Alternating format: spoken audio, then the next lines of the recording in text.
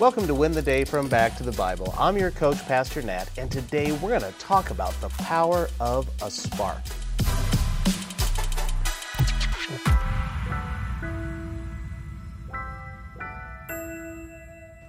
Bonfires are a favorite activity for our family. We gather in the backyard and prepare the fire pit.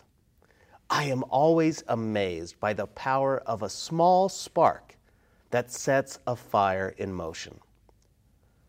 A spark set into a crumpled up newspaper turns into a roaring fire very quickly.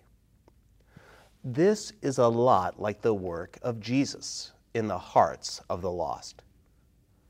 A simple spark changes everything and sets the world on fire.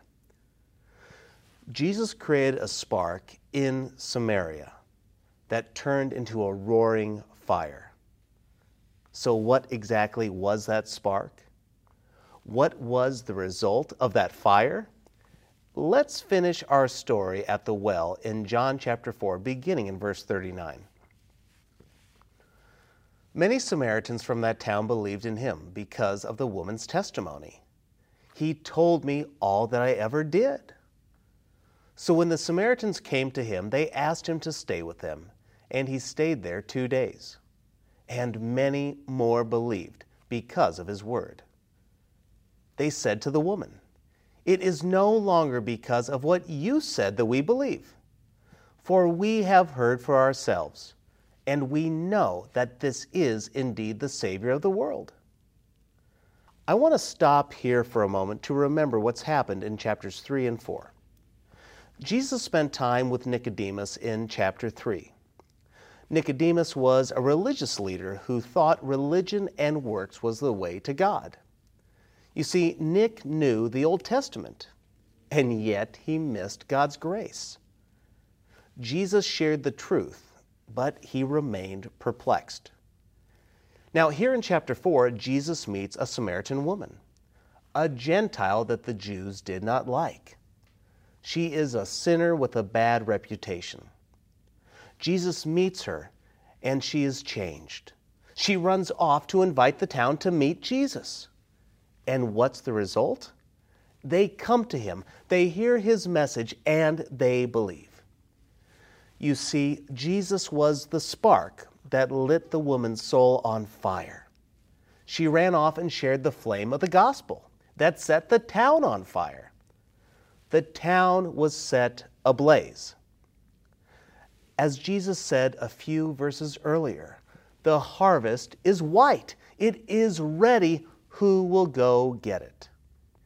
Many of us who are here today caught the spark and our hearts began burning for Jesus. But some of us left the fire in the fire pit, and we've kept it for ourselves. Others here let the fire out of the pit, but people tried to snuff it out. So you've put it back in the fire pit. Yet there are others who got the fire, but have not stoked the fire and fed it. And now that fire dwindles. You see, people avoid being on fire for Jesus. But today, if you've never let Jesus touch you, will you let him? I promise you, no one is too far gone for God. No one is too bad to receive that gift. If you recognize your sinfulness, then you know why Jesus came. It was to pay for that sin. I encourage you, receive that gift. Believe in Jesus. Allow him to create a spark and let you loose with his message and power. If you've been keeping that fire to yourself, remember the world is ready and in desperate need of Jesus' message. Share your story. Share the gospel. Share the story of God's faithfulness in your life. That fire is meant to be spread and not contained or even put out. Today, Jesus is calling you to invite people to meet him. Or you may be the one he's calling today. Regardless, There is new life in Christ, so let's spread the fire today. Hey, I hope you enjoyed the message today. If you'd like to go even deeper, join us in Go Tandem. Go Tandem is our spiritual fitness app to help you move closer to Jesus each and every day. So download Go Tandem on your mobile device. Oh, and by the way, this service we offer is at no cost to the user or even to the churches who benefit, but it does come at a real cost. Would you consider partnering with us at backtothebible.org? That's backtothebible.org.